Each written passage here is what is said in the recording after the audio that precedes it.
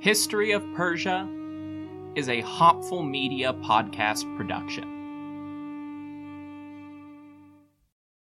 As humans, we're naturally driven by the search for better. But when it comes to hiring, the best way to search for a candidate isn't to search at all. Don't search, match with Indeed. When I was looking to hire someone, it was so slow and overwhelming.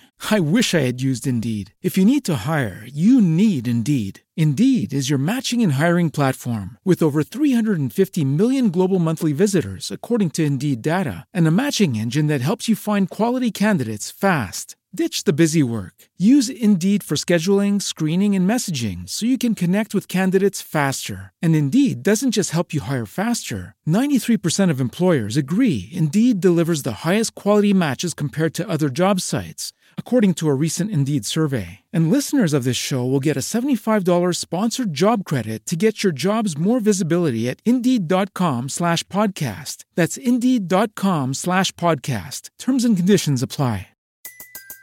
Everybody in your crew identifies as either Big Mac Burger, McNuggets, or McCrispy Sandwich. But you're the Filet-O-Fish Sandwich all day. That crispy fish, that savory tartar sauce, that melty cheese, that pillowy bun. Yeah, you get it. Every time. And if you love the Filet-O-Fish, right now you can catch two of the classics you love for just $6. Limited time only. Price and participation may vary. Cannot be combined with any other offer. Single item at regular price. Ba-da-ba-ba-ba.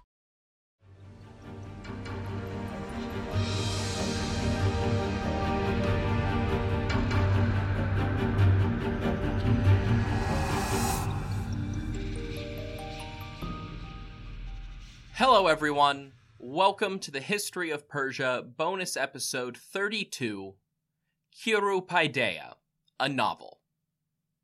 At long last, I'm digging into Xenophon's biographical novel about Cyrus the Great, better known by its anglicized name, Cyropaedia, or The Education of Cyrus for an actual translation. On one hand, it's basically an ancient historical fiction piece. On the other, it was written so much closer to Cyrus's time by someone who hung out with the Persian nobility in Cyrus the Younger's rebellion, so it still has insights into actual Achaemenid history and culture. Xenophon's goal in writing Cyropaedia is laid out explicitly in the opening chapter of the book, and I'll be using Wayne Ambler's translation as we go today. Xenophon begins with some abstract musings about how many regimes, regardless of system, monarchy, democratic, tyranny, oligarchy, and so on, have been toppled by those who disagreed with the system. Then he moves on to the real point. It is easier, given his nature, for a human being to rule all the other kinds of animals than to rule human beings. But when we reflect that there was Cyrus, a Persian who acquired very many people, very many cities, and very many nations, all obedient to himself, we were thus compelled to change our mind, to view that ruling human beings does not belong among those tasks which are impossible, or even among those that are difficult, if one does it with knowledge.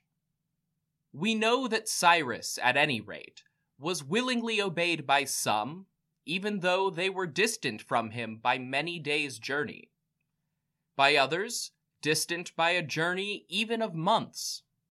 By others, who had never yet seen him, and by others who knew quite well that they would never see him. Nevertheless, they were willing to submit to him, for so far did he excel other kings, both those who inherited rule from their forefathers and those who acquired it through their own efforts. That's the whole thrust of Xenophon's story right there. Cyrus was such an appealing and good king that huge swaths of people were willing to obey him. This is a political treatise masquerading as a novel, masquerading as a biography. The Cyrus of Cyropaedia is Xenophon's Platonic ideal of a good ruler. Never mind the usurpation, or that those who submitted, knowing they would never see Cyrus, did so because they might see his subordinates. Those are inconvenient elements of history to Xenophon's argument, and as a result, they are ignored or even altered to fit the story he wanted to tell. Book 1 is largely an expose on Achaemenid education, which I discussed in the main show for episode 75. In Cyropedia, this is framed in explanation of Cyrus the Great's childhood and adolescence. Whatever formal education system may have existed in later generations probably was not as structured in Cyrus's time as Xenophon would have us believe, but despite the book's many anachronisms, Cyropedia probably is the most accurate story of Cyrus's youth. We can safely discard Ctesias's claim that Cyrus was a peasant turned bandit turned warlord, and Herodotus's story of the young Cyrus being hidden away with a peasant family as a baby, only to be discovered because of his irrepressible royal instincts. Those are just common storybook tropes.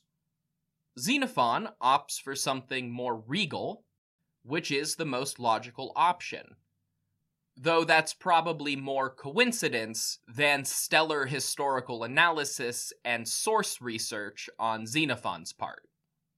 Like Herodotus, Xenophon says that Cyrus was the son of King Cambyses of Persia and Mandane, the daughter of King Astyages of Media, Cambyses' overlord and leader of the Median Empire. Per usual, the Greeks imagined the Medes as just a smaller version of the Persian Empire, rather than a looser assembly of vassals, marriage alliances, and treaties. That's just par for the course, so I don't really blame Xenophon, but it's not right. As the story goes, Cyrus was sent to Astyages' court as a boy to serve as cupbearer and learn the ways of royal etiquette in his grandfather's house. That's a pretty standard upbringing for ancient and medieval nobility the world over. In his actual characterization of the young Cyrus, Xenophon portrays the king-to-be as very astute and wise beyond his years, but wise in a very Greek way. He kind of merges the wordiness of typical Athenian philosophy with the values of a Spartan, fitting for Xenophon as the Athenian student of Socrates who fell in love with Spartan culture and leadership, and for his message of what an ideal ruler would look like to a Greek audience. But it's all certainly fictional in reference to Cyrus. As a young teenager, Cyrus is sent back to Persia to finish his education under his own father's supervision. Xenophon provides lots of political philosophy to explain Cyrus's personal decisions here, but as a historical event, it does still make sense. Cyrus was the heir to the throne of Persia, if under Median hegemony, and he would need to learn how to govern his own people. At that point, history gets thrown out the window and stomped on in the dust.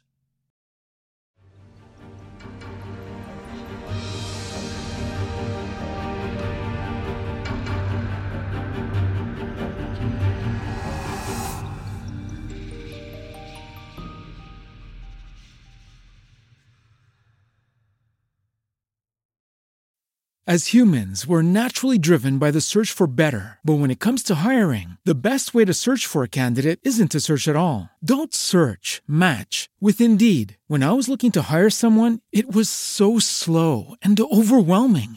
I wish I had used Indeed. If you need to hire, you need Indeed. Indeed is your matching and hiring platform with over 350 million global monthly visitors, according to Indeed data, and a matching engine that helps you find quality candidates fast. Ditch the busy work. Use Indeed for scheduling, screening, and messaging so you can connect with candidates faster. And Indeed doesn't just help you hire faster. 93% of employers agree Indeed delivers the highest quality matches compared to other job sites. according to a recent Indeed survey. And listeners of this show will get a $75 sponsored job credit to get your jobs more visibility at Indeed.com/podcast. That's Indeed.com/podcast. Terms and conditions apply.